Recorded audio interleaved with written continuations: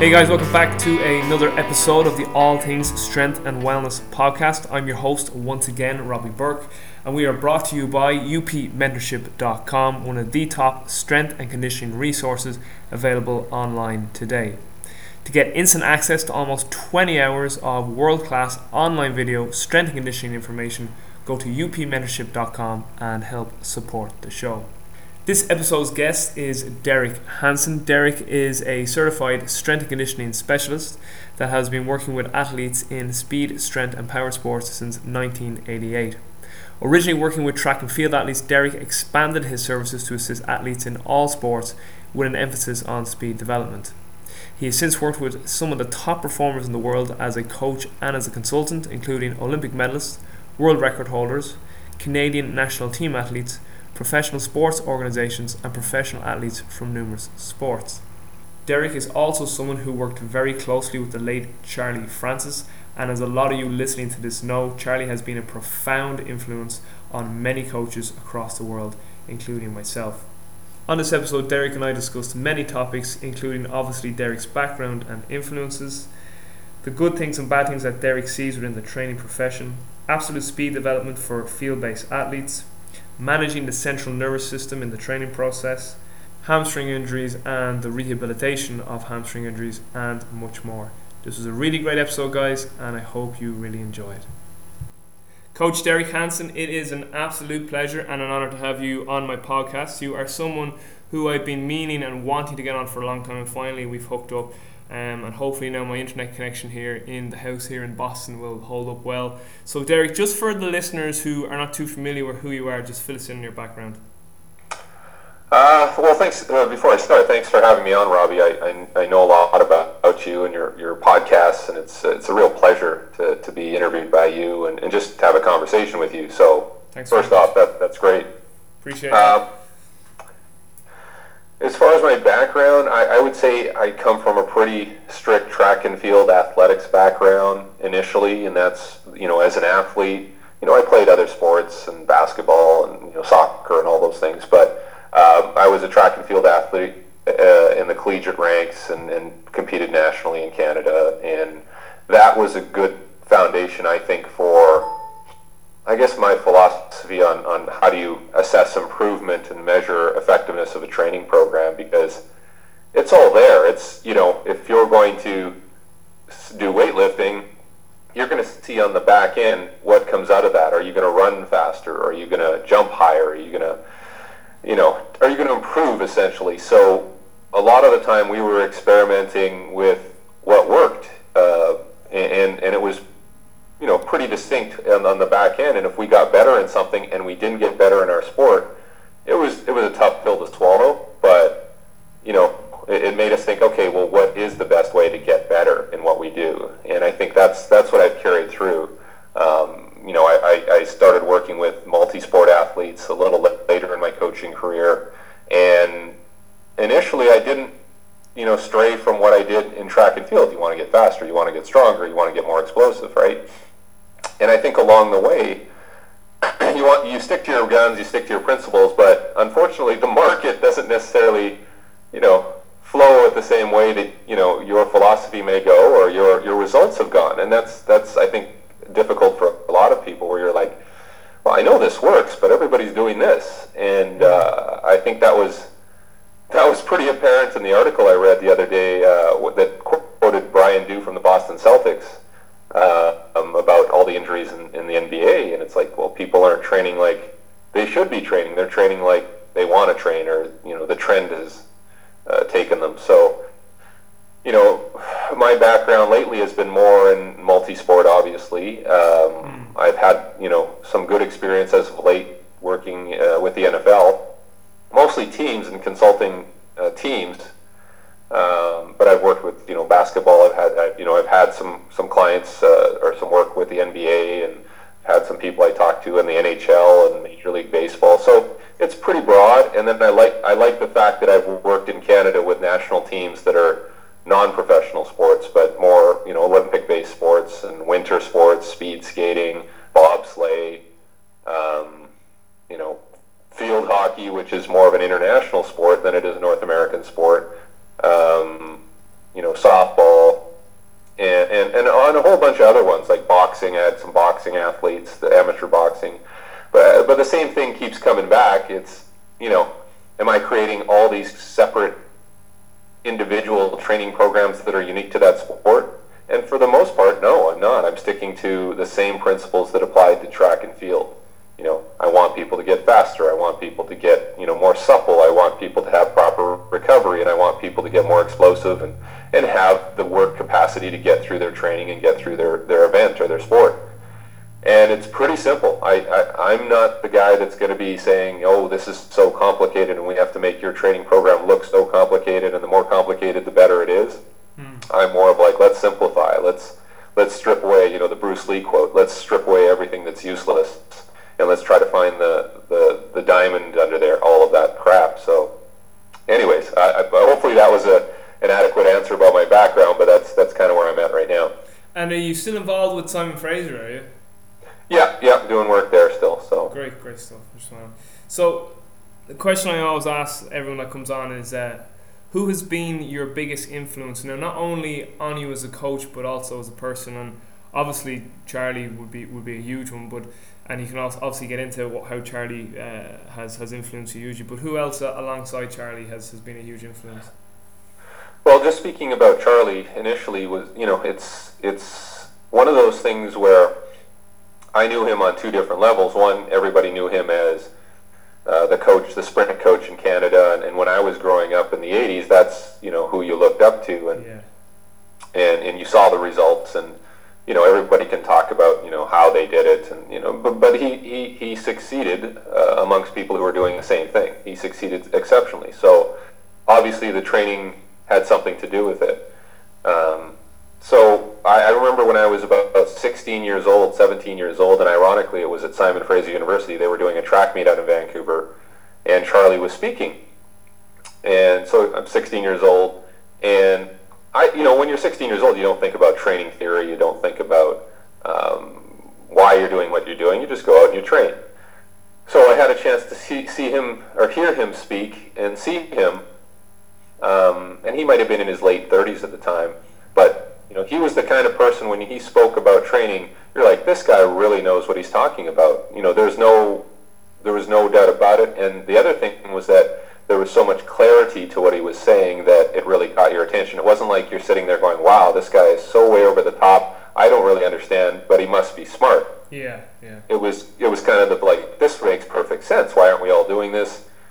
And I'd like to learn more about this. And, so that was the first sort of level of a relationship with Charlie Francis, which I think a lot of people had in Canada. And unfortunately in 1988, all that went down, and, everybody thinks, the majority or the layperson may think, oh, he was a drug coach, but he was brilliant. And aside from all that other crap, if we had still had him around, I think we would have advanced so much farther in that regard with training theory and just everything, just his coaching eye and his biomechanics. So when I finally, started working with him, it was interesting because then, it kind of, you open the box and you're like, oh my God, there's so much more to it.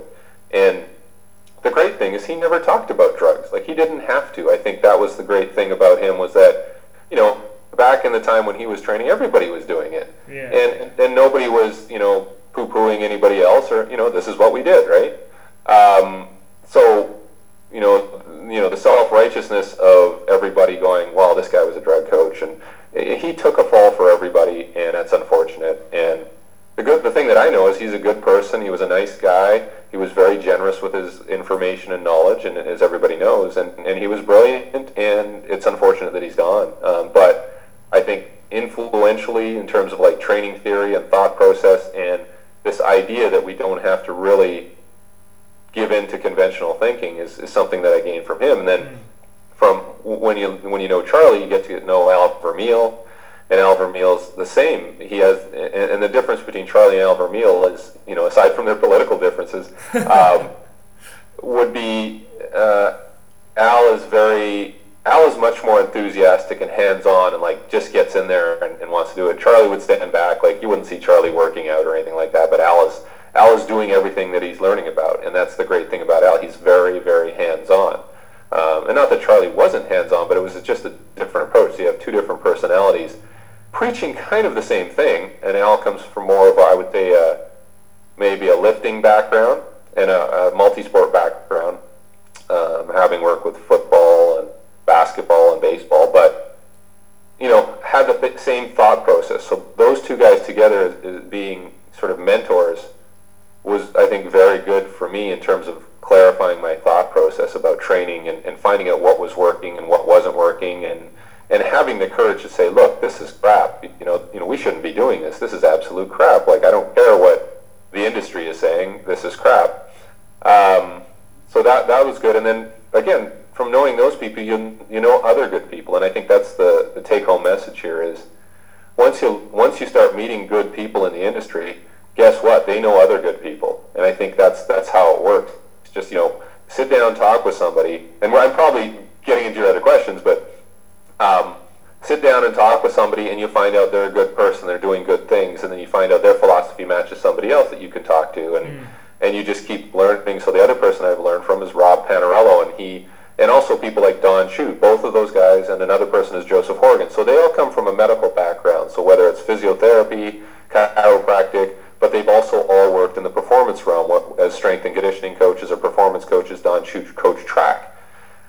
And when you start learning about their realm in terms of the rehabilitation and how they've integrated it with performance training and strength and conditioning, then you get, a greater appreciation for everything, and you learn more about how everything works together. And now if you would just talk to somebody who was a physical therapist who had no involvement in performance training or coaching, that's a different conversation. So, having these people that you can access who have skills in different areas is very, very valuable, I think. And if you have a chance to talk to any of these people, go talk to them, like phone them up, go visit them like you did, like visiting Alan, spending time with them. That's invaluable. And you can go to a conference, and you can go to read a book, and you can just go visit these people and talk to them, and that's where the great stuff comes out. So, I mean, those have been my biggest influences. And obviously, my family and my parents and all that. The people that support me, I think, deserve credit as well. So, absolutely. Anyways. Absolutely, and I couldn't agree more. My way of thinking is like to go actually visit these people and sit down and actually get to know them, as you just quoted. And that's why for the listeners, listen, I recently spent 2 days with Al Vermeil in his home in Cincinnati, and one of the best things about Derek was that I got to sit down with him and show him my training theory that I've kind of adapted from his, and got his thoughts on it, and he just turned around and said, "You're doing a great job." So obviously that was a great thing to hear from one of my idols, and mentors in the field. So and that's great. And they're really a good person when you're with them and you're like, wow, this guy's Al Vermeil, and then he turns around and says, what do you think? What is your opinion on that? I'd like to know what you've done. Always, he always asks that. So it's so flattering. He'd always say, "What do you think?" And then if I show him something, he wants to learn it, and you're there thinking, "Well, Al's 70 and he still wants to learn from like a 28-year-old kid." Yeah, that right there, hey, I'm speaking to the right person. But if you go talk to somebody and like, I know everything and blah blah blah, and then they don't listen to what you say, get the hell away from that person. Yeah. Like, go find somebody that's going to appreciate you. I think that's sort of a litmus test for me is. Again, is it a good person that genuinely is interested in you? And that's how you get a good relationship to develop your knowledge and share and back and forth. And that's how it works. It's like a good marriage. Brilliant. So the next question, and as you kind of alluded to there in your answer, you've kind of touched on some of the questions that are to come, but we can still delve in a bit deeper. Yep. So the next question I always ask is, I've kind of changed this question a little bit because I realised actually just yesterday, I was thinking to myself, I was like, this question's a little bit negative, I could put a positive spin on it. So I always used to ask, what are the problems you see within the training profession, but I'm going to add, what are the problems you see, but also what are the good things you see in the industry? So if you want to, you can start at either or. Usually people start with the problems and lead into to the good things. I think the problem is, and it's not a problem in that it's a conscious thing. It's a problem is that we're not acknowledging what has been done before us. Yeah. What has been accomplished, whether it be in any sport. This guy. What did Pele do? I would like to know what Pele did. Right. Yeah. Why are we spending so much time on what's happening right now? There's great stuff that happened in the past in terms of training and preparation, and it may not have involved weights or kettlebells me is like, how did that person achieve it back then with limited technology? And I think, not that technology is bad, but obviously I wrote a couple of articles on sports science, and my whole problem with sports science is it's a bit, it's a bit fraudulent right now because it's not even science. A lot of it is just, data collection, which isn't science, and sort of using big words, which isn't science either. Science is, following a process where you test something and see if it works and then retest it, and how does it fit in, and does it apply to what you're doing, and, is it applied science? So the smoke and mirror stuff really gets me down, where people are saying, oh, we're using this technology and we're using this equipment and I have this new fabulous exercise, and it's like, I don't think it's about that. I think it's about, stressing the organism. It's about providing adequate recovery and seeing how that works and stepping back. I'm much more impressed with somebody who's accomplishing something with 3 exercises as opposed to 10 exercises. Yeah, I get you. And I think that's the key. If you can simplify things and get fabulous results, then that's awesome. And the other thing is, if you only have three exercises, or these fewer variables, now it's easier to make adjustment and see what the change is. When you have so many exercises and so many protocols, and you're like providing so much variation, like we're going to switch it up every 3 weeks and change how the hell do you know what's working? Yeah, it just muddies everything. So that's. I'm not going to say it's a negative. I'm just I guess, providing an observation of what I see and where I think we should be as opposed to where we are. Obviously, it's a lot of this is driven by commercial interests and people want to make a living for themselves, and I don't have a problem with that. It's just, if I'm saying do this and somebody else is saying do that, just keep saying do this, but don't go after them and say you shouldn't be doing that or that's crap. How do you know? And I think, if we're going to advance things, we have to go, what do we think is working? Let's get research to kind of look at it. If research says, no, maybe not, then we can look somewhere else. But it seems like the industry is driving things, and then research is 10 steps behind, and who knows? I think that's where I'm at right now. Is that I think I have an idea of what works. Maybe I'm wrong, but it's a lot simpler than what most people think works, I think. Yeah, and what would you say are some good things then in the industry? The good things is that there's a lot of people working in the industry. Like, I think, people are aware that, yes, we have to have organized training programs. Yes, we have to be careful about overtraining and overloading and looking at recovery and sleep and diet and all of these things. And some people get down on things like GPS technology, but the whole purpose of GPS technology in sports is to find out how much we're actually doing and quantify it and go, hey, maybe this is too much, or we need a little more of this. And I have no problem with that. And I embrace it. Like, I like looking at the data and going, oh, okay, 9 times out of 10, it pretty much confirms what we already know. Yeah. And I don't think there's a problem with that. But it's just when people, I've heard stories about people buying GPS units in NCAA and just using them as a recruiting tool. Like, oh, this is what we use. And then they don't actually use it. And I think, that's a problem. But like anything, you can have a tool and you can say you're using it, but if you're not using it right, then it doesn't make a difference. So that's those are some of the things that I think we could use better and be transparent about it and say, look, this is pretty much what we're using it for. The whole idea, and I think they do this more in the AFL, was the idea is like, let's find out what works using GPS and all these other tools, and then we come up with an approach that works better. And then we don't have to use them as much. Now we know that we can only get this much mileage out of each player. Beyond that, they get injured, they get accumulated fatigue, all of these things. And then, great, now we know, let's move on. And let's do some monitoring, lighter monitoring after that. And I think that's where we want to be. Yeah. I think kind of where I'm at, like personally, and I think you're kind of touching on it too, is that particularly younger coaches, is the fact that there's such a social media output nowadays with Facebook and Instagram and Twitter and all that they can get very confused because there's just so much information. And lately, over the last year or two, I've actually reverted back to reading textbooks and grounding myself in principles and scientific principles, things like reading a textbook on biology, reading a textbook on physiology, reading a textbook on sports science, reading a textbook on functional medicine and medicine itself, because what that will help you do, in my opinion, is give you a far better bullshit meter. Because then if you're grounded in scientific principles, or what are currently accepted as scientific principles, well then you know then that science is going to be able to guide your training process, and then you know what's bullshit and what's not bullshit. So as you were saying, like when guys are saying, I use this or this exercise, that exercise, it's kind of like, well,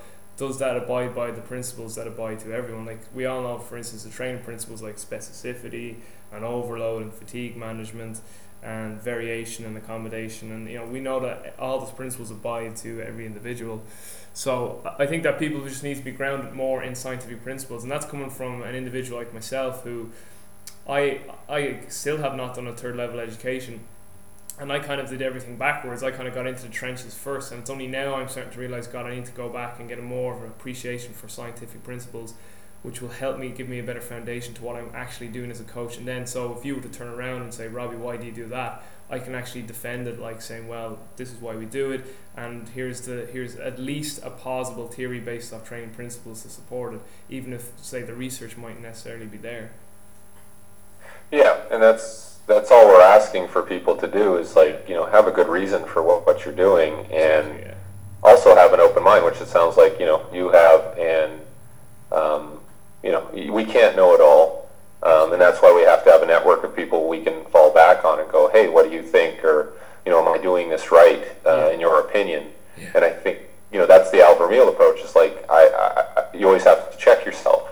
Definitely. And that's the sign of a good coach. Absolutely. So Derek, if I was to pose the question then to you, what is your your training philosophy or your training principles, how would you answer that? Trying not to be too convoluted, but I think the idea for me, the philosophy for me is, again, the simplification side, trying to minimize the excess and trying to figure out what actually works. And sometimes what actually works may be something that is low intensity or something that is peripheral, or, and it has a role, but you have to separate all your elements and go, okay, I know this works, and don't tie yourself to any one exercise or mode. Like, and going even back to that Olympic lifting concept that we had talked about off air was, I love doing Olympic lifting. I love, I did power cleans for the last 25 years or however long. And now I'm finding out that we don't always need to do that. And there's certain athletes who don't respond to it, and there's certain applications for it. So my philosophy is I'm not going to say transient, but it's very flexible in terms of I'm looking for the stimulatory effect of things. I'm looking for what provides the best adaptation that moves me forward. And sometimes it's going to be a hang clean or a power clean or a snatch. I had a chance to work with an Olympic lifter who was in the 2012 Olympics, got a bronze medal, and what I found out about her was that she's a great Olympic lifter. She's not so good at other things, right? But she is good at what she's supposed to do. Now, does that mean that Olympic lifting has to be done for everybody? No. She kind of proved it to me that it's not the one answer, because I had her do some things that I thought would help, and it didn't transfer. Her Olympic lifting abilities didn't transfer to what I thought would work. Yeah. So, have an open mind, have a lot of different tools, and apply them as necessary, and keep things really simple. And that's sort of my philosophy. But it's kind of like one of my influences is Bruce Lee. I never met the guy, obviously, but this idea, like there's in one of his movies, Enter the Dragon, the guy comes up and says, "What's your style?" And he goes, "That's the art of fighting without fighting." And then he sends the guy in a boat onto an island and leaves him there and doesn't have to fight him. But have you seen that? I actually haven't. I've watched a documentary on Bruce Lee because I am fascinated by the man, but I've never had a chance to watch that full movie. Yeah, watch that movie just for that scene. And I think one of my friends, Giuseppe Guelli, I've had a lot of chance to talk with him lately. He was out in Vancouver, and that's what he's finding. He works in high levels of European soccer and also ice hockey, and what we're trying to do, and what he's confirmed, is that you have to do less now, especially for these athletes who are so over-committed in terms of games and practices and all that. Yeah. And so we're trying to, the art of training without training almost. And I think it seems counterintuitive, and if you're a strength coach, you're like, I have to train people. We got to train more. It's all about training. But, the work I'm doing with the NFL is the strength coaches don't have time to train. They're not given the time to train. They're restricted by the collective bargaining agreement. So what is their role? They can have 5 weeks to train in the off season. In season, all hell breaks loose. Training camp, all hell breaks loose. Guys are, just so exhausted week to week. So what are you going to do? We're going to do the least amount possible, the minimum effective dose, to advance them, but not create more accumulated fatigue. And then we're going to come in with all these recovery measures, to try to bring them back and get rid of all the crap.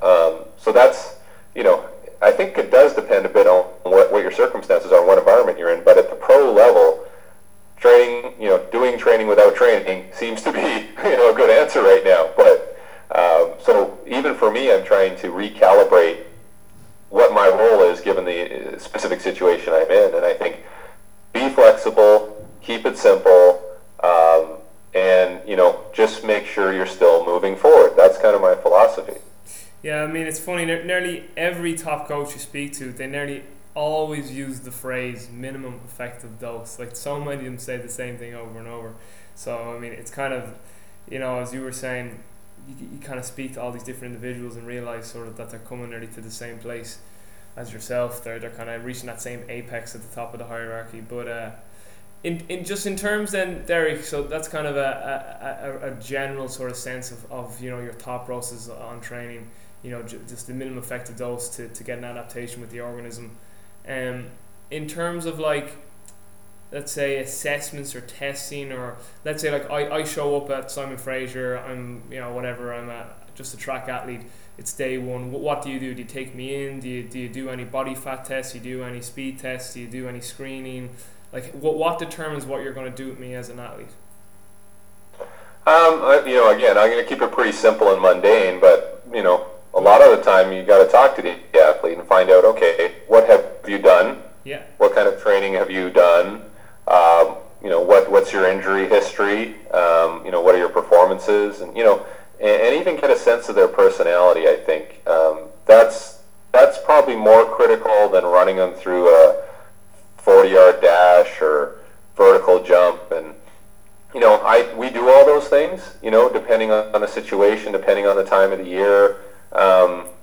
So this sort of assessment of the athlete without having them do anything, I think, is pretty important. Yeah. And people, for some reason, they won't talk about that stuff. Like, everybody likes the cut and dried functional movement screen, and they get a number, and hey, I got a number, like, which for the most part doesn't mean anything, right? There's no context there. Yeah.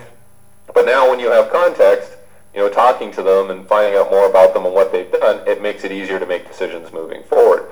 The other part of it is, for me, is I want to see them move. Yeah. I want to see them move when, whether it's in their sport, whether it's in something as simple as a linear sprint, maybe a few drills, maybe a jumping movement, a throwing movement, maybe something in the weight room. And that's going to give me a lot of information.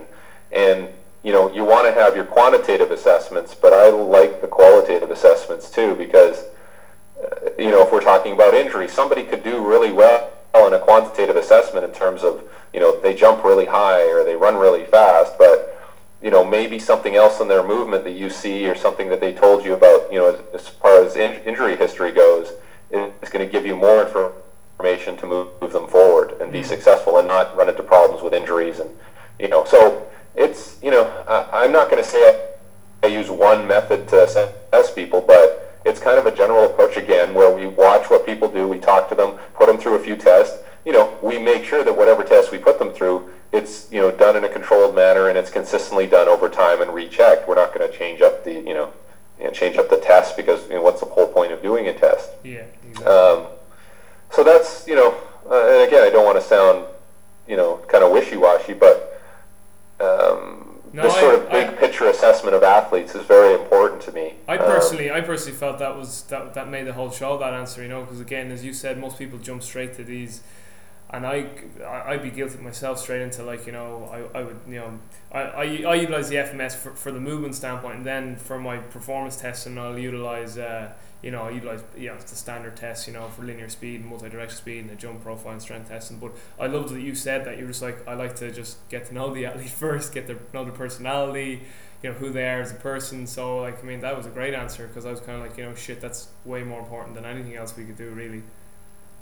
It is, because the other part of it is you get introduced to an athlete, and if you're dealing with 300 athletes, it's tough. But if you get introduced to an athlete, and the first thing you do is like, okay, what's your name? Okay, do a run here.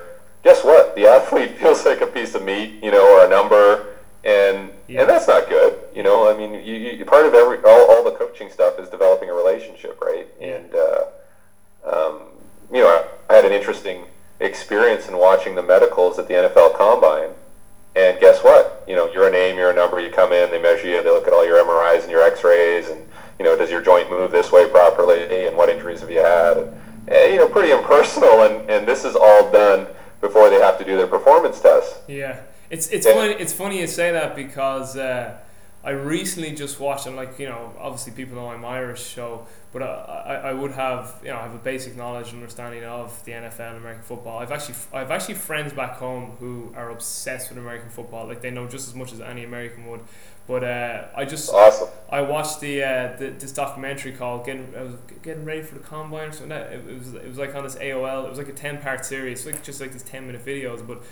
They were showing these 3 American football players, and they were getting prepared down at Exos with Nick Winkelman. I know Nick well, and there's a clip where Nick says that to them. He's like, guys, you got to realize you're going to be treated like a piece of meat. They're going to be poking and prodding. You're just a number. They don't want to know who you are. And he's like, then you have to mentally get ready to do these tests after all that really mentally draining poking and prodding. And is this guy ready to go? Is his knee okay? Is his back fine? And so, you can just even see that if you do start that, if you just get an athlete straight away and put them into that, it's so impersonal. And as you said perfectly there, they just feel like they're a piece of meat, and that's the worst thing you can do. So your answer of just speaking to the athlete, getting to know the athlete, even just asking them, previous injuries, what are your previous bests, I just right now I'm just like, shit, it's funny that, and it's not that I don't do that, because what I actually do back home is I always have the first thing we always do is sit down and have a chat for 30 minutes. But it's just funny that when speaking to another coach, I'm just like, what assessments do you use? And you were like, well, first of all, I'll talk with them. So it was which again, it may throw some people, but and I'm sure you've learned over experience is that these are the things that people don't tell you. These are the things that you learn just sort of organically. Absolutely. And that's the best advice I think we could pass on to anyone. Is just be a good person. And the other part was that Giuseppe Guelli was telling me about was if everybody thinks about we got to hammer athletes, we got to make them feel uncomfortable, we got to I don't really buy into that, mental toughness, all this stuff. People are mentally tough or they're not. But if we provide a safe environment for them to train and prepare, it builds their confidence and it makes them resilient in the long run. If we're constantly inundating them with stress, chronic stress, and making them feel like they don't have the confidence or security, that is more damaging than building somebody up, and providing a safe environment. So, that's part of it, is you getting them comfortable with you and your approach, and and then they'll express, if they have the trust now and confidence to go to you and say, look, this happened to me, and I'm not sure if I'm ready to train. I just want to, get your thoughts on it. And now you have a relationship that allows you to move forward safely. Yeah, so. It's like I've seen videos with Dan Fath, and one of them's on YouTube, and he talks about this idea of that one of the first things you need to do with your athlete is to get them to trust you, and he even used the word to get them to love you, to get into a place where there's actually a bond and a love between you and them, because he just said otherwise you're never going to help them facilitate, or you're never going to help to facilitate them reach their highest levels of performance. So he was really trying to hammer that home before he got into any of the technical discussions on training itself. He was like, you gotta be able to get your athlete to a place where they have 100% trust and love in you. and I think those are the coaches that are going to have the better numbers in terms of success rates, right? Yeah. You know, you're always going to have the coach who treats people like crap and burns them out, and he'll, you know, that, or he or she will have one good athlete that breaks through, and this is fantastic. We have one guy that did it out of 1,000, but I'm looking at the guy who has, you know, a 90% success rate. Even if they don't have a world champion, even if they have a few medalists here and there, but 90% of their athletes have reached their potential. That's more exciting to me than the one guy who has, you know, the world record holder but has nobody else and a whole bunch of broken athletes. Just moving on there to talk maybe about more program design and periodization. In terms of how you structure a session, now you can choose whatever sport you want, be it track or football. You know, how are you doing that? How are you structuring a session? An individual session will, you know, I'm like everybody. Like, you'll plan it out, and you'll go, okay, I got to do a certain warm up. I have to, you know, have some preparatory things. You know, whether it's, like you say, we're working with a sprinter. Typical session would be their full warm up. It could take anywhere from 30 minutes to half an hour, or 30 minutes to 45 minutes, maybe longer, depending on the athlete and their experience. But, you know, you have a warm up. I don't like over-structuring the warm-up, especially for individual athletes, because it's so individual, right? You'll let them do things that they feel comfortable with. And again, it's going back to this, let's create a trusting relationship, let's create some autonomy for the athlete, and then when we're ready to go, we're ready to go. And, you know, you have that trust with them that, yeah, you've warmed up enough, let's get going. A lot easier for individual athletes, because that's what they have to, you know, deal with on a day-to-day basis when they get to competition. They have to be ready to go. And then you may do something like, you know, starts, and, you know, plan a certain number of starts, plan a certain number of upright runs, you know, maximal speed runs, or, you know, speed endurance runs, and that's all planned in, which is great. My problem with the periodization right now is that people spend all this time planning, and this is the plan, and we're going to go forward with this plan, and we're going to do everything in this plan, and we're going to be successful. To which my reply would, how the hell would you know if this is going to be successful? Like, there's so many variables, there's so many things that come up in the process of training. So I like to go forward and go like, hey, this is what I thought, this is what I think is a good plan. I don't know, like, experience tells me that this kind of works. But, you know, on this day with you, we may do 60% of this. We may do 30% of it. It all depends on what I see and the feedback you give me, whether it's the feedback, visual feedback, the performance feedback, what the stopwatch says, what you tell me, you know, what the weather lets us do. And I think we have to operate on those parameters. We can't say we have to do this workout as written. And I see this in team sport all the time, this sort of dogmatic approach to, this is the practice plan, we're going to do this. And it's like, you can see shit isn't working on the field. You're like, this is not working, the players are not getting it, and they're still trying to hammer it through, because I planned this for 10 minutes and we're going to do it until we get it done. Yeah. It's like, that's not productive, and I think it applies to everything in training and motor learning and adaptation, and you know, we have to be more flexible in dealing with the circumstances at the time we're doing it. Yeah.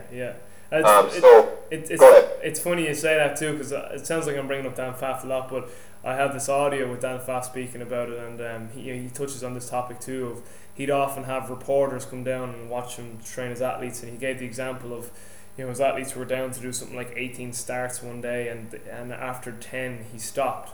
And he said, okay, we're done for the day. And people came up afterwards and said, here on the workout sheet, Dan, it says they were down to do a lot more. Why did you stop? And Dan's like, did you see repetition 8 and 9? Yeah, they weren't doing any more. It's all as in coming to that concept that you need to be flexible within your training. Your training program is a guideline. It's not gospel. Yeah, and you know, the volume issue is significant, where if the volume is too high, it's going to ruin everything. And if you go past that point and you go past start number 10 and you do a couple more and somebody gets injured, you can't go back. Yeah. So, you know, it's really important to have this sort of meter in your head that can kind of balance things out and go, okay, we've done enough.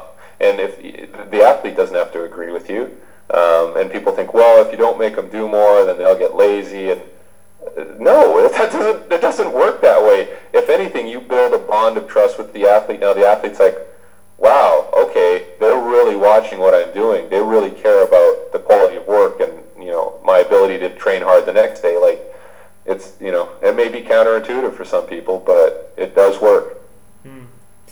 Just a topic I really wanted to get your opinion on and have a discussion on was this idea of, do field-based athletes need to improve and need to develop absolute speed? And this is something I've changed my thoughts on completely. I would have been a very, field-based sports is mainly just acceleration dominant, yada yada yada. But then I began to realize, when we study like, the training of speed theory, or training theory on speed, it's always coming from a track background. And and they talk about that speed continuum where you have your acceleration phase and your transition phase and your absolute speed phase and the different strength qualities that correlate to each one of those phases. And the thing is, though, that acceleration in track, you're coming out of that deep 3-point position where, like, you've really to come over your body weight and all that. And then I began to realize, but in field-based sports, you're standing upright. A lot of times you're jogging into it. And then I've seen some research, and I have a friend who does master's thesis in this, where he actually found out that in field-based sports, a lot of field-based athletes, because they start their acceleration in a very upright posture, or a lot more upright than you would, say, a track athlete, they actually reach their what is relative to them as absolute speed. And if they don't actually hit absolute speed velocity every time, they get into a posture or a running posture very similar to absolute speed.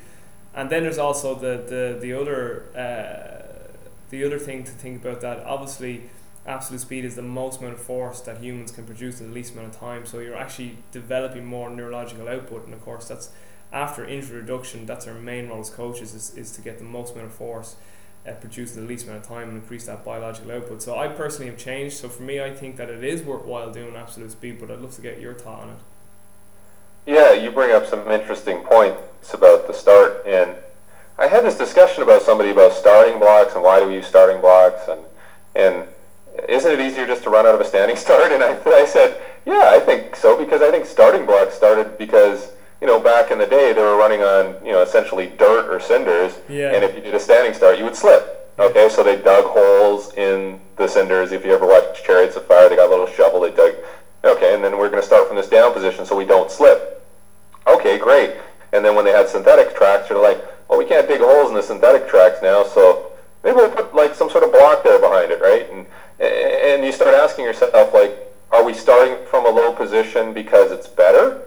Or are we starting from a low position because of some circumstance, whatever? And I think it's more the circumstance. And Alan Wells, I think, for the longest time, did standing starts and was still beating people, getting out faster. And then they said, Alan, you got to get out of the blocks because everybody, we think you're trying to pull a fast one here, and we want it standardized. And now they have blocks because they can detect when you false start because you apply pressure on the block, signal goes off. And so is doing a 3-point or 4-point stance better? That would be a good study. I don't even know if that study's been done, but maybe a standing start is better and gets you up to top speed faster. So that's an entirely separate question that you brought up, which is kind of cool. But it does go back to this fact that we should be doing a variety of starts, standing, down, whatever. There's a reason to do down starts or from a low position because it uses different muscles and it's creates more of a power effect or maximum strength power effect. But for me, I think I would love for more athletes to do farther sprints into their maximal velocity zone. Yeah, me too. And there's a whole bunch of reasons for that. And I don't know who I was talking to, but they were talking about how soccer, European football, they don't do any sprinting in training. And, I go, well, why not? He says, because they're afraid of getting hurt. Yeah. And that's the main reason. And that's not a good reason. I don't want to sound like Seinfeld, but that's not a good reason. But it's a chicken and egg thing. Well, the reason they can't sprint and they get hurt is because you don't sprint. right? And so you got to start sprinting, and then you can't, be sprinting full 60s the first time we get out. We got to build it up gradually, maybe a couple of 10s and 20s, and then build it out. But you have to sprint fast to get faster. And then talking about this quality of stimulation and trying to create more force. And we know at maximal velocity you create more vertical force. We want to get there. So we want to get to that point where we're maxing out and creating this incredible vertical force production, because we know that transfers to other qualities. And if you don't get that stimulation, you're going to miss out, and you can't get that from lifting weights. And you might be able to get a little bit of it from plyometrics, but if you just do this sprint, you'll get all of these qualities. It'll transfer to your sport. That one time when you have to reach maximal velocity and run out beyond 30, 40 meters, you're prepared and you won't get hurt. And it builds momentum, and these are the adaptations we want. We don't want to shy away from it because we didn't prepare ourselves properly for it. So it boggles my mind why people don't sprint more. And even Charlie would talk about, if I can sprint maximal velocity and I can create, however many, pounds of force down into the ground, guess what? That helps with direction change. That helps with other qualities, in terms of jumping. And, so if we can get to that point with sprinting, and we create a safe environment, we're going to get all these benefits from it. But a lot of people don't want to go there. Yeah. And just to kind of maybe clarify my question a bit more, when with regards to it's just purely acceleration development, I 100% agree that we do a bunch of different starts, and generally the closer we get to season, the more sort of, if you want to say sport specific it gets in terms of the position we're in, and then implementing the sport equipment into the start. Obviously when we're in more of a GPP phase, we're just purely focusing more on the output of the acceleration. But and the other thing too is that the other thing I nearly add to that question is that again, people, as I was saying in the question, that they kind of take the theory of training speed purely from track and field, and even if you got a field-based athlete to get into that deep position, like that deep 3-point position, and sprint out like a sprinter, let's say it was a sprinter versus a field-based athlete on the track. I mean, the field-based athlete is just nowhere near has nowhere near the strength levels of that elite track athlete. So even their distribution of their whole 100-meter sprint is going to be completely different. Like they'll hit their top end speed sooner. Their acceleration phase will be a lot shorter.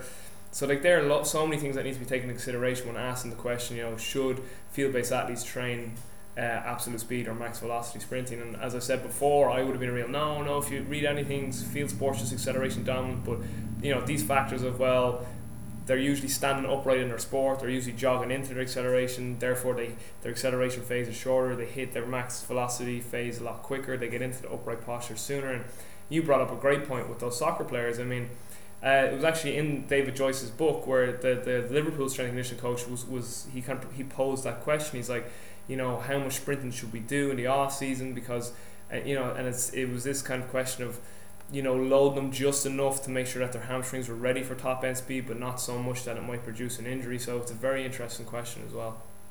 Yeah, it is a balance. It's a tough balance, and you're always trying to just do the best you can, but you want to introduce those stressors at some point and have them in there long enough so that it does carry forward. Absolutely. I mean, at the end of the day, it was funny. I was asked this question yesterday. Someone said to me, "Give me your elevator speech," and so essentially they're like, "Give me your whole philosophy in training." And it's my whole philosophy is a one-liner: environment dictates the organism's expression. So if that's going to happen in your environment, you have to prepare your athletes for it, and that's why, again, this too. A lot of coaches are a bit like, I don't really know if I should do that with the athletes. And it's kind of like, well, listen, it's going to happen in their sport, and it's negligent on your part not to get them ready for it. Yes. And the other part of doing everything from a 3-point stance or a low stance, it takes a lot of energy to get out of that. So that energy burn affects the rest of the run or the whole set, or how many runs you can do. And this was something I learned from Charlie, is like, do some block starts, and then let's get away from it. And then everything else we're doing is from a standing start, because I want them, they did the starts, I want them to now express themselves in the maximum velocity or the latter part of acceleration. So we take away the tougher start position so that we have more energy to use for the running. And that's something that people should know, is that if you're doing everything from a low position all the time, there's a continuum that it's going to affect. It's going to affect your energy at the latter portion, so, make that distinction, and you can do some starts. You don't have to start every run that way. And in most sports, like you say, like even in the NFL, like a lot of people are getting away from 3-point starts, even on the line, because it puts them in a bad position to be ready. Yeah. But we seem to learn the hard way, and we're all bound by tradition, and this is how we always have done it. Why would we do it any different? And then, that's something we need to get away from too. It's like, what works?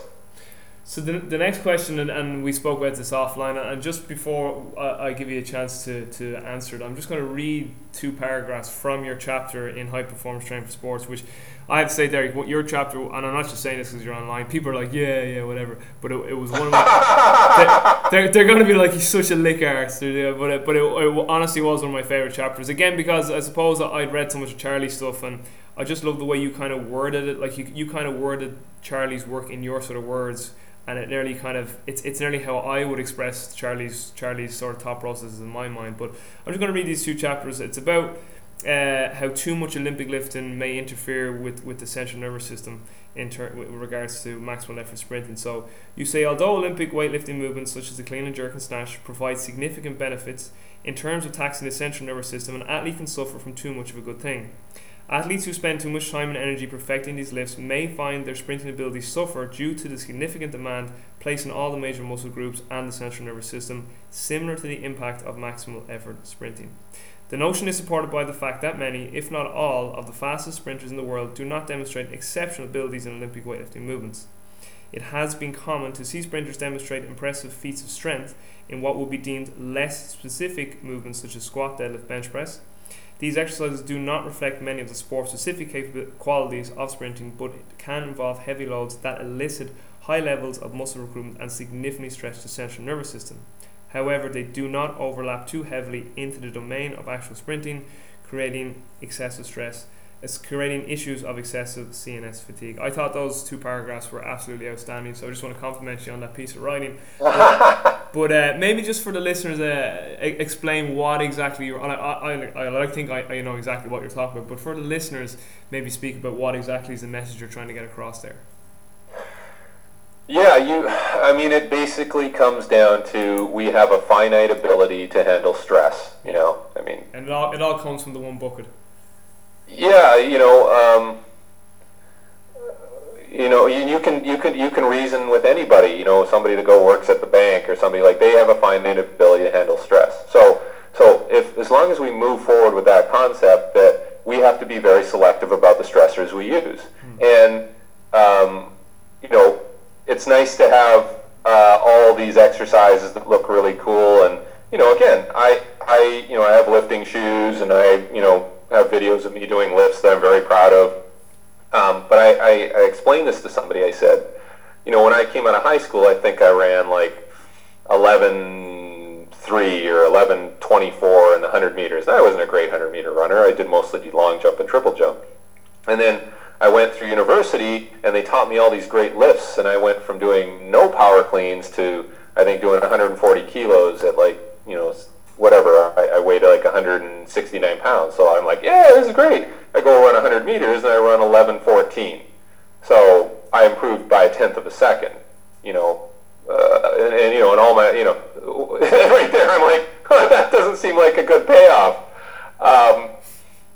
And if I were to do it all over again, I would have spent more time on sprinting, quite honestly, if I wanted to be a good sprinter. So you don't want to, rob your central nervous system of energy that you could be using to be doing something better. And I'm not, I'm a big fan of Olympic lifting, and I had this conversation with Olympic lifting is great, but there's a reason that Olympic lifters are Olympic lifters. It's because typically they're not good at anything else, right? So, hey, go do Olympic lifting. You can't play American football, right? So I think we have to falling in love with something that could potentially hurt us in the long run, and you can call it data, but anecdotally, I do not know a high-level sprinter who has great clean and jerks. Usain Bolt, Asafa Powell, Tyson Gay. It's not going to be these guys.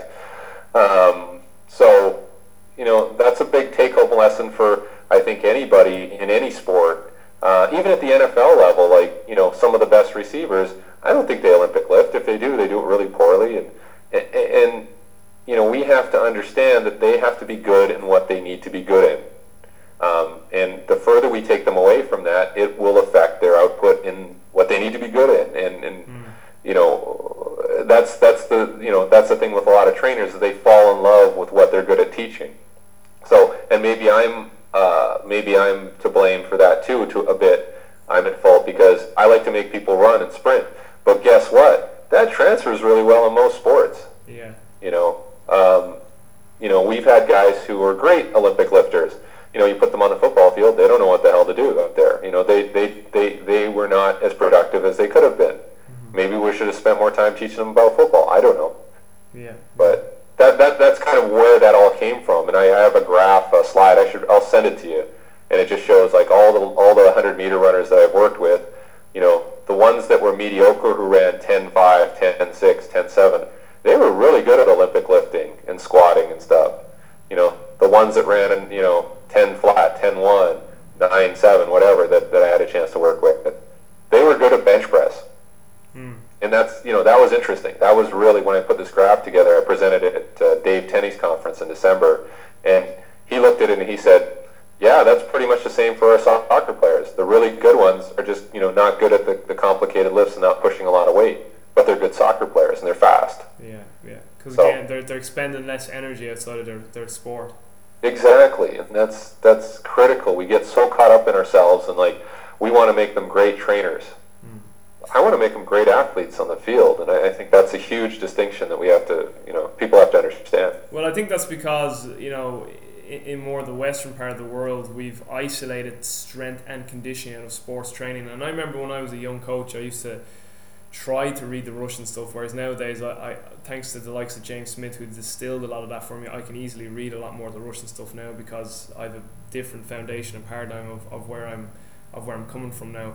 But if you read any of the Russian stuff, never is the term strength and conditioning used, ever. It's always sports training, sports mastery, general physical preparation, specific physical preparation. Never do they use strength. And you talk to any of these Russian sports scientists, they're like, what is strength and conditioning? They're like, I don't understand that. And you go, oh, you mean the means to an end? It's what they're trying to say. Whereas we've taken it out as a pure isolated thing, and kept it completely separate. And as we've talked about over the course of the show, it's all about stressing the organism and getting an adaptation, and then letting the organism recover to elicit that adaptation. Because again, it's all that stress is coming from the same bucket. But it's I think that's one area that has led to a lot of confusion. It's like that there's strength and conditioning, then there's your sport, and it's really like, no, it's all one thing. It's all coming from the one bucket. It's all stressing the same organism. So again, we need to get back to a more holistic outlook on things, or that would be sort of what I. Yeah, absolutely. You bring up a really good point there about this. It's kind of separate, and it shouldn't be. And I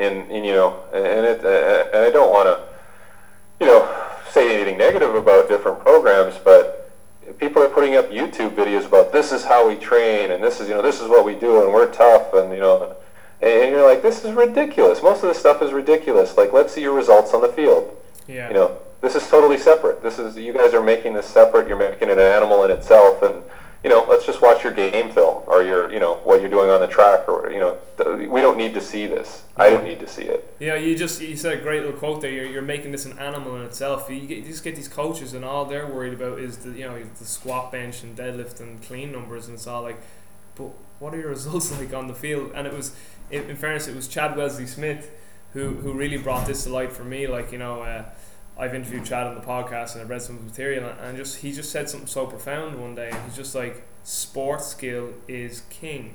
He's like, you can do without every other thing but your sport. If your sport is hurling in Ireland, you have to play hurling. If it's American football, it's American football. That's the one thing. If it's sprinting, it's sprinting. It's the one thing you cannot sacrifice. And because now we have this isolated field of, and I'm doing the two fingers, the strength and conditioning coaches, we've completely, as you just said perfectly there, we created a completely separate monster where it's like, you got to get your bench up and your deadlift up and your squat up and your clean up, and it's kind of like, do they really?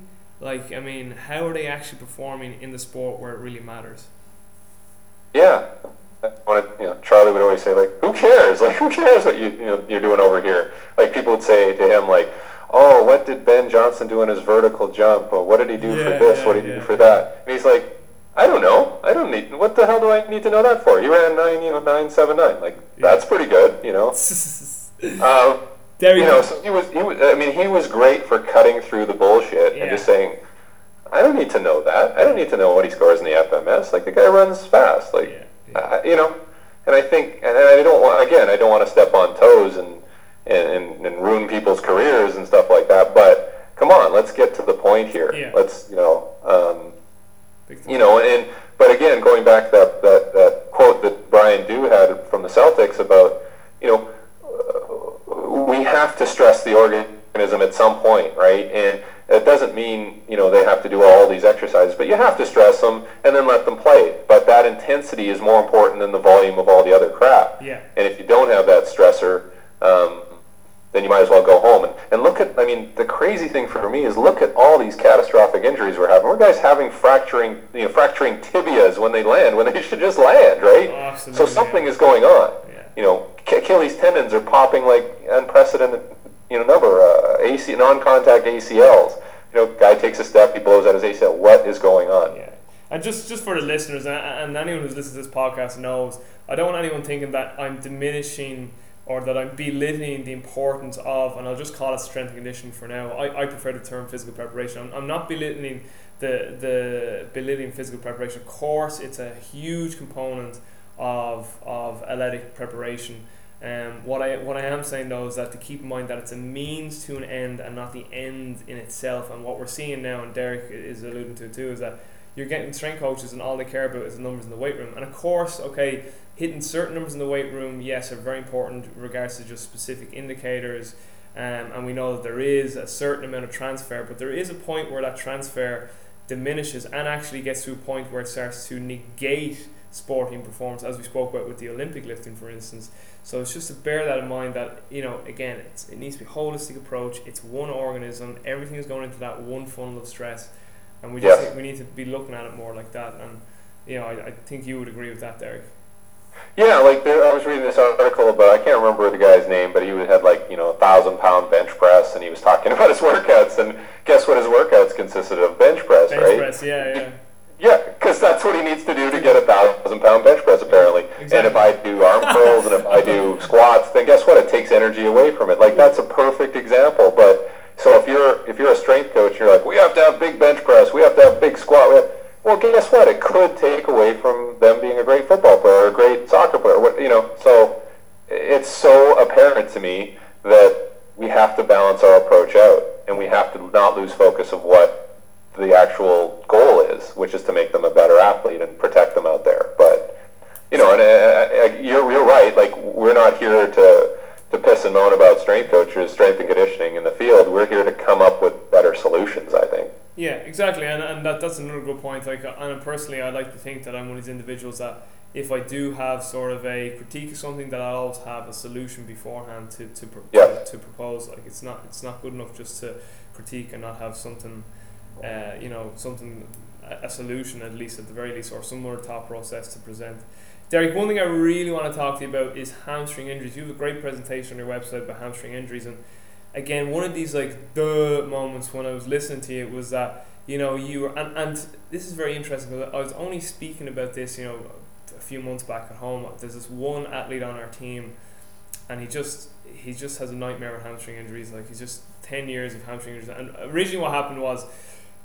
And he came from another team, by the way. He's only been with us 2 years, but 10 years ago he really badly tore his hamstring, and I think just ever since that it just never got properly dealt with, and it's just an ongoing thing. But one thing you said in your hamstring video series, which is available on our website, you kind of turned to the interns that you were presenting to, and you were like, what is okay? While exercises in the gym are a part of the puzzle, what's wrong with them? And they were kind of a bit sheepish, and someone give you an answer, and it's and you were like, velocity is one thing anyway, like the specificity of it is like, and it just like, and it's kind of like I know these principles in my head, but sometimes you just stall for a second. I'm like, well, if they pull the hamstring when they're running, they probably should get better at running. So like Yes. you brought up this point of specificity, because what I see anyway in Ireland anyway, Derek, I don't know what it's like in Vancouver. I'm assuming it's the same, or in North America in general, is that we get these athletes, right, they're like, oh, I pulled my hamstring, and then they get these like brilliant, like, you know, rehab exercise in the gym, glute bridges, single leg deadlifts, kettlebell swings. When for instance, swing is a little, like, from a velocity standpoint, it's getting a little more specific, but all these exercises, and they get really good at them, and the pain's gone, and they've done no sprinting. And then they just go back and they pull their hamstring in like 2 or 3 sessions, if not even the first one, and they're wondering, but I'm doing all this rehab, and it's like, but you've completely violated the laws of specificity. You pulled it while you were sprinting. Your sport demands you to sprint. You did not prepare yourself for sprinting, which it violates the law of specificity. So just, you know, you bring this up that, you know, the rehab should center around sprinting, and you even said in that video that your first thought in your mind is not to go to these strength exercises or these lower exercises, to try and get them back to running as quick as they can. So maybe just speak about like your philosophy on this hamstring issue injury, because it's huge in every sport, even outside of track and field. But I'd really love to get your take on it. Yeah, you know, a lot of what I've learned is, you know, from those who came before me, but who were very smart. And you know, I learned from trial and error, and I see something, and if it doesn't work, I try to fix it, right? Where let's, you know, and I think that's the approach that works best. But people, again, are so dogmatic about it's the hamstring, we have to strengthen the hamstring. Okay, great, but I don't think it's a structural issue. And this is, again, people I've talked to. I actually had a good conversation with Bill Knowles about injuries, and we kind of agreed that any injury that happens, obviously there's a peripheral component, but most of them are brain injuries. They're software issues. Yeah. They're not hardware issues, right? So if you come to that realization that, okay, we have a software issue here, then it makes you start thinking about how to problem solve better. If you think, the hamstring's just weak and it just tore because it's weak, you're going to be barking up the wrong tree, and you're going to have problems that, you know, will amplify over time. So, okay, it's a software issue, so we have to reprogram the body to, you know, basically function properly. And part of that software issue is going to be, you know, reprogramming the coordination, the intramuscular coordination, to make sure that things fire at the right time and relax at the right time and all that. And the only way you can do that is, quite honestly, sprinting. You can't go see a psychotherapist and say, okay, we want you to fire this muscle and that muscle. It happens too fast. So sprinting is the key, and there's a safe progression, and, you know, I go through that in the video. You know, and then there could be some physical therapy, soft tissue work, and other things involved, but the most important thing is let's get the program right in the brain. Yeah. And the other thing, and I was talking to Giuseppe, and this is somebody you should talk to, is you know, what happened before the injury? And so we look at, and this is something I've never mentioned, so I'll do it on your podcast and you can reap the benefits, but look at all the sports where hamstring injuries are a problem. So American football, European soccer, AFL, there was a presentation somebody showed me that the AFL, most of the injuries are hamstring injuries where there's lost man hours in games, right? It's prevalent too in the Irish games, like Gaelic football. Prevalent. Yeah, okay. So a lot of these sports, what also happens? Well, they get head injuries. Oh, wow. They have concussions. They have, you know, so is there a connection between a head injury, a concussion, because I've seen it with some of the players that I've worked with, and these soft tissue injuries? Maybe there's something happening at the cerebral level that doesn't allow them to fire properly, or it creates background noise that disturbs the signal, right? So these are some of the conversations we're having now, and it's not just about a peripheral fix, it's about a central fix, how the nervous system functions. And getting back to sprinting helps, again, the neuromuscular coordination, but it also helps get a stronger signal through, because if you talk to Charlie, sprinting is the most stressful thing that you can do to the body in terms of the central nervous system involvement. So if we start making that signal stronger, maybe things get through better and you have a better rehabilitation process. Whereas if you go to a physiotherapist, and again, we're not here to kick the ass as a physiotherapist, but it's very gradual, it's very cautious, it's very, I would say, over specific, or they try to be over specific, but it's very, okay, don't want to hurt it, and then they put him on the field, the guy pulls his hamstring again. So let's get away from that. Let's deal with the problem. It's a software issue. Let's get them to fire properly. Let's get them to recruit properly. Let's consider some of these other issues with head injuries, because in football, the guys that are getting the head injury or the hamstring pulls are the running backs, defensive backs who have to tackle people, receivers who get hit. Who stretches their hamstring the most? The kicker. How many kickers have hamstring injuries? Probably not that much because they're not getting hit as much. So there's all these interesting things that I'm having conversations with different people, and we're coming to the same conclusions. Yeah. And I was going to ask something just there about it'll come to me in just a second. I mean, Dan Pfaff also spoke about he believes that doing some type of backward running is also beneficial for the hamstring. He's saying in one of his audios that he read through a lot of sports medicine files, and he realised the sports that had a lot of backpedaling it seemed to have less hamstring issues than a lot of sports that didn't. And he says that he's always integrated that into kind of athletes programs, this idea of doing some running backward or some backward drills. Have you ever seen anything on that? Anecdotally I've heard it, and I know that in the track and field people have done it for decades. And again, I don't know if it's one of those things where it's not going to harm the hamstring, but allows you to do something. Yeah. And maybe there's an eccentric component to backward running where you reach out, it extends, but it's not as stressful on the landing as forward running. Yeah. So there might be something there, and maybe and we've done that. We've had some backpedaling as part of the rehab process. Yeah. I don't think it's the key. Yeah. But it could be a component. I just remember what I was going to say to you now. I kind of filled that void with that question.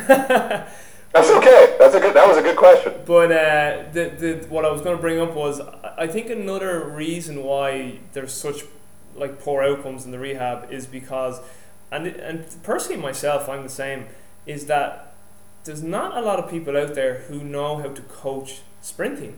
Running is such a well, to me anyway, there's so many. Probably someone who's an expert at it has it down to a T, and it's so simple in their mind, but then in my mind it's not. Whereas a squat, a deadlift, a bench, they're I'm going to kind of use the word, they're more tangible, they're just easier to coach, they're kind of, there's more of an accepted technique among a vast majority of coaches of how a deadlift and a squat and a bench should look, if you get what I mean. But with sprinting, there seems to be a very diverse, no, this is how it should be. No, you should push the ground. No, you should paw the ground. You should step over the knee. No, you shouldn't step over the knee. Your arms should be going this way. Really, they should be that way. Your fish should, So it's kind of I think another reason why there's such bad outcomes is because one, people aren't getting the athletes to refix that software, so they're not refixing their sprint pattern. But the reason why they're not doing that is one, they don't know how to coach sprinting. And so two, they have no appreciation for it. So I mean, how do you think we could improve people's, I suppose the answer is that physios and strength and conditioning coaches need to spend more time with track coaches and learn the technical aspects of sprinting so that they can integrate that into the rehabilitation process. I know myself personally, track is one area that I really want to learn more of, and to be honest, that's kind of recently I've been looking at maybe doing an internship at the World Athletics Centre down where Dan Pfaff is, because it's just an area I want to really get better at myself, because so much training theory comes from track and field, and I just want to get better at actually coaching sprinting. Even when I watch your videos, Derek, you're there and you're talking about look at his arms, look at his shoulders, look at his backside mechanics, and that's a weakness in me. Me and you could look at a sprinter and you'd be you could straight away go bum, Nick Winkelman too. He's bum bum bum. You look at this, and I'm kind of what are you guys looking at? I can't really pick it up that well. So I think that's maybe one issue. Do you think that's obviously an issue that just people don't actually have a grasp of how to coach sprinting, or look at a sprint and say, look at this, we need to fix this? Yeah, I think so, and I don't know. There's an education piece in there somewhere that has to be present. Definitely, yeah, definitely. I think it's a bit of a dying art, and part of it is this and I'm not going to say it's a specificity issue, but it's an over specialization issue too. Yeah. And I mean, that's that balance we talked about. You have to do your sport, but there's certain things you have to do to make yourself better at the sport, and running is one of them. But people would rather have you run around a cone or run kicking a soccer ball, and the running portion is lost because people do not see value in just running. And maybe we need to start promoting that more. Maybe we need to have some sort of, dare I say, certification process by qualified individuals. And unfortunately, the World Athletic Center is one of the only places you can go. I mean, fortunate for them, I guess, but there's very few places people can go to get good instruction and learn from somebody who knows what they're talking about. And it's difficult. Like I even go out. I even watch track meets, and I think the quality of running, the technical, at least in the sprints, is much poorer than it was 20, 30 years ago. Synthetic tracks and shoes and all that make people run faster. But when I watch them run, I don't go, wow, that guy looks like a really smooth runner. It looks like he's killing himself. So there is a lost art right there, and I think maybe a bunch of us have to get together and start putting more material out there that teaches people the finer points of sprinting and acceleration and all of these things. So I don't know. It's a tough one. It's something I struggle with. Just gonna wrap up here. Because personally myself, I need to go get my dinner. I'm starving. Okay. But wait, being honest, we actually are coming up to the end. It's not because I'm hungry. Just with the electrostimulation, can you maybe touch on that for the listeners? Because I know there's a lot of people who've never really looked into it or heard from it. Obviously I know from Al, when I spent time with Al, actually he was putting it on his legs while we were sitting down chatting, and I know Charlie used it extensively. So maybe just talk about the e-stim for the listeners and the benefits, why you use it, and how you incorporated it, or if you still do. Yeah, I think there's huge benefits, and there's no education on it, and even at the level of physical therapists, they don't get enough education on it. But apparently, it's their domain. So, for healthy individuals, again, we go back to this idea that you're going to provide a significant stimulus that you may not be able to do voluntarily, but you can do externally with the muscle stim. So, we provide such a dramatic stressor, exceptional stressor, that your body takes it and it builds itself up better and stronger. And most of the stuff that people do nowadays don't do that. It's just piled on chronic stress of medium proportions, right? That just makes you tired, might give you some work capacity, but doesn't advance you in terms of speed, power, and all these great things. But muscle stim can do that. Albeit in a compartmentalized, you work this muscle, that muscle, but when you go and train, now these muscles have an increased alactic capacity to fire. So I think, that's something that people have to explore a bit more. And the work that I've done in the NFL, I'll talk a bit about a success in the NBA, but work I've done in the NFL, when you get into a training camp scenario or you get into a regular season scenario, they don't have the energy. They have meetings, they have games, they have travel, they have injuries, sore shoulders, sore hips, whatever. So what are you going to do? You're going to make them do a maximal strength workout every week and just, okay, we got to keep hitting the weights. There's a wear and tear component to that. But if you can use muscle stim, hit their quads, hit their hamstrings, hit their deltoids, their lats and all that, with the muscle stim, they can sit there, they can relax. Well, it's pretty intense, but they don't have to do work, but they're still getting a benefit from it that they can carry through into the game. So there's an application for pro sports in season that's exceptionally important. And then there was an athlete, an NBA athlete, prominent NBA athlete, who was having problems coming back from a knee rehab for years. And so the team calls me up and they go, we want to try muscle stim. What would you say? And I said, look, you got to put it on his quad, and you have to fire it up at the highest level you can, because something in his system, there's an inhibitory reflex in there that's not allowing him to fire his quad. And so every time he would jump off the leg, he's like, I don't feel comfortable. And this guy is an exceptional athlete, and before he got injured was, one of the best in the league. So now you have to hit it every time, it doesn't have to be a lot of volume, but maybe 5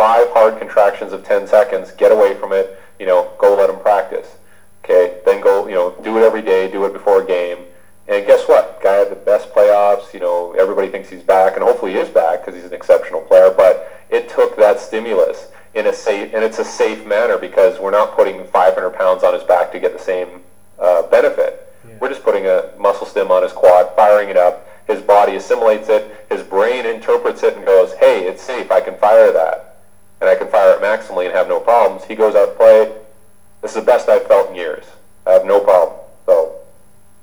And is the stress more peripheral than central, or is there both going on there, or? It has to be both. I think it's more central because, if you have something firing down there, you can't tell me the brain's not going to recognize it. Yeah, it's just because the way you said, he's getting that so much force, and then the knee pain went away. So obviously, like the central system is like obviously accommodating to that, meaning that it perceives it as less of a stress or less of a threat.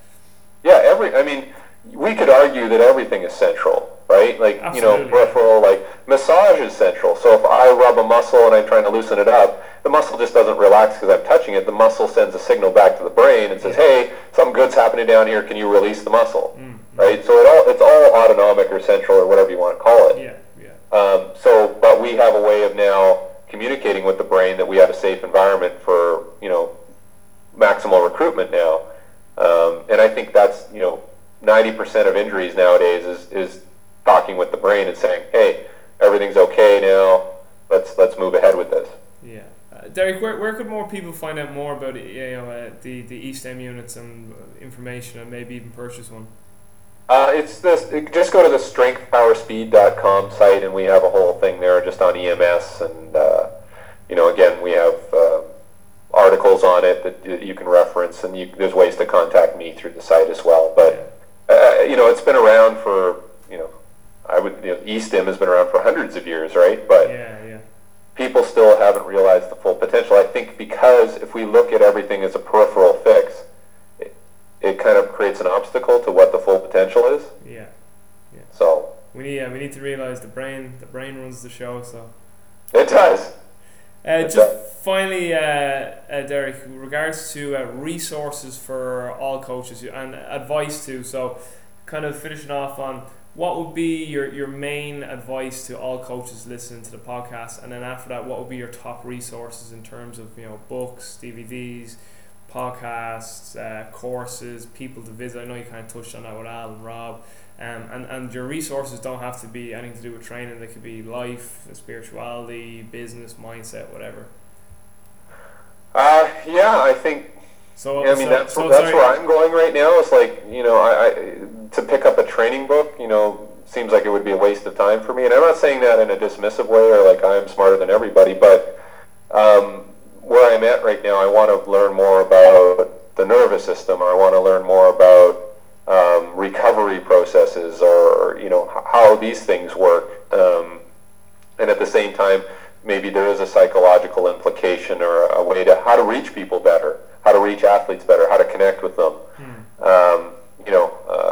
I would, and as far as training goes, don't be afraid to look at something that's maybe 20, 30 years old. We're so caught up in this idea that, what's the next book coming out, and this is going to provide all the answers. And you know what? There's books from the 1950s that I have that describe sprinting better than most books nowadays. So, don't be afraid to, we all want to go on the internet. The problem with the internet is that it started pretty much in like the mid-1990s, and then, it really blew up in, past 2000, but you may not be able to get access to something that is useful just on the internet. You might have to actually go to a library and crack open a book. And that's what you were saying, like you're going back to textbooks and learning about basic processes. Yeah. And I think that's what's going to make you a better coach and a better person, and more, just smarter to deal with multiple situations. The more you read a book about how to, the more you limit yourself, I find. Yeah. And it's something I meant to say to you earlier on when you kind of mentioned that. Remember you were saying, I want to know what Pele done.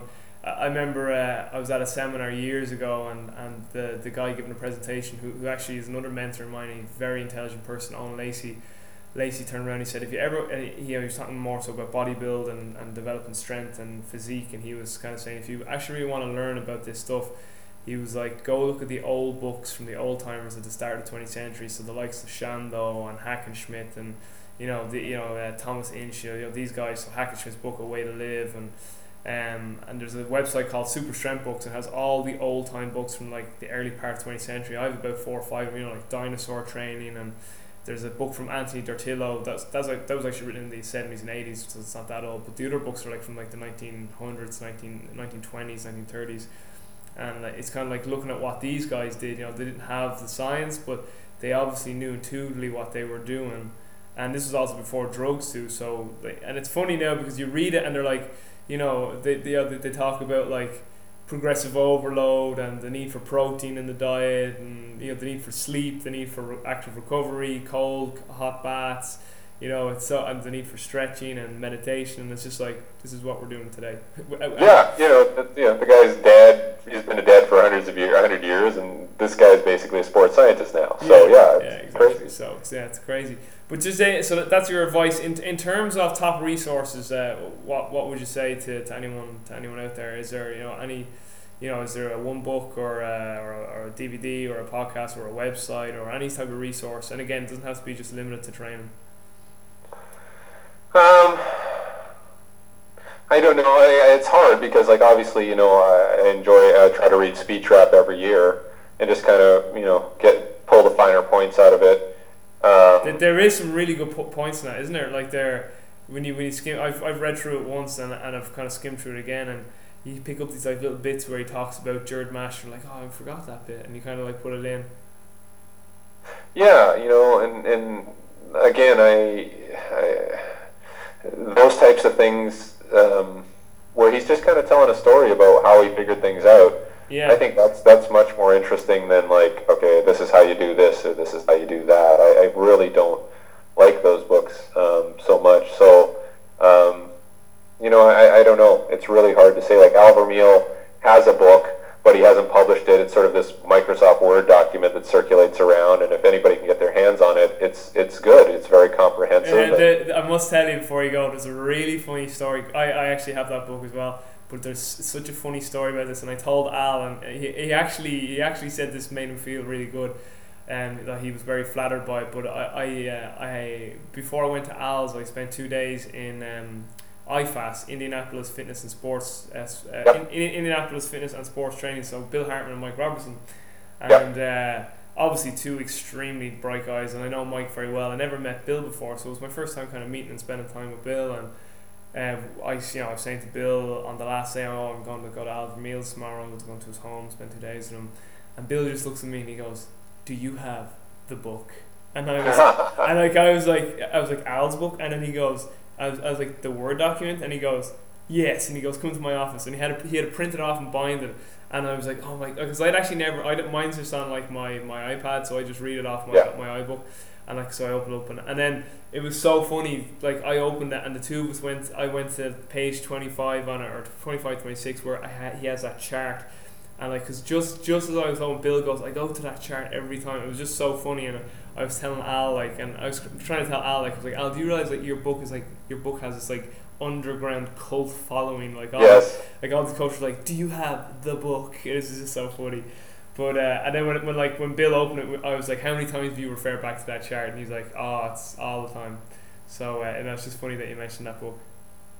Yeah, no, I mean, I guess at some point I have to convince Al to like actually publish it and get it out there. And but that's the great thing about Al, is he's not about that. He's just about helping people and stuff. So good on him. Yeah.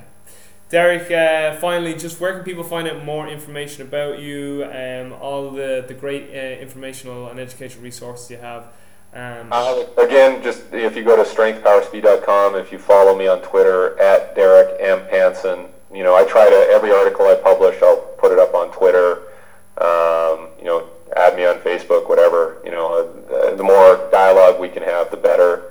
But yeah, I'm just trying to, I'm not, I'm trying to walk this fine line of like, I want to obviously promote myself, but at the same time, I'm just putting out what comes to my mind. I'm not trying to game the system or, put out what people want. I'm trying to put out what I like, and if you like it, great. If you don't, that's fine with me too, but it's more experiential. It's more like, this is what I see, this is what I talk to this person, this is my take on it. So, just putting it out there. So And obviously for the listeners, you know that all of those everything mentioned will be in the show notes. So there'll obviously be a link to Derek's website in the show notes, so you can just go straight to the show notes, click on it, and go over there. And I highly recommend you do. There's like reams of information on like some of the presentations you got, like Al's Speed, the Ultimate Weapon. Oh, that presentation is where Al Miller introduced him. Brilliant. Yes. Just Al Miller's introduction is fabulous, right? Oh, like it makes it like it's emotional, like you know, it is. Yeah, really emotional and great to see. And that is, sorry, before Al Miller is actually a good friend and a huge influence on me too, and like just a great person. And like if you have a chance, if you're in Louisiana, Monroe, Louisiana, visit Al Miller. Another quality person. Yeah, great coach. He's definitely on the list as well to visit. But so guys, definitely check that website. It's as I said, packed with information. And I just want to personally thank Derek. Derek, thanks so much for 90 minutes of your time on a Saturday. It's a family day. You got to spend time with your wife and your family, and you took 90 minutes out. So I really do appreciate it, and really appreciate you dropping some knowledge bombs for the listeners. So thanks so much, and just stay online for maybe 30 seconds after I hit stop here, and we'll say thank you for providing this forum, Robbie. Your questions were fantastic. It's just like I was having a regular conversation, so good on you too. Thanks, I really appreciate that. So guys, listen, thanks for listening. The usual stuff we say at the end of these things, go to iTunes. If you can leave a review, it obviously helps bump us up and get the podcast out to more listeners. So I really do appreciate it, and I'll be back very soon with another show. So take care, be well, and stay strong.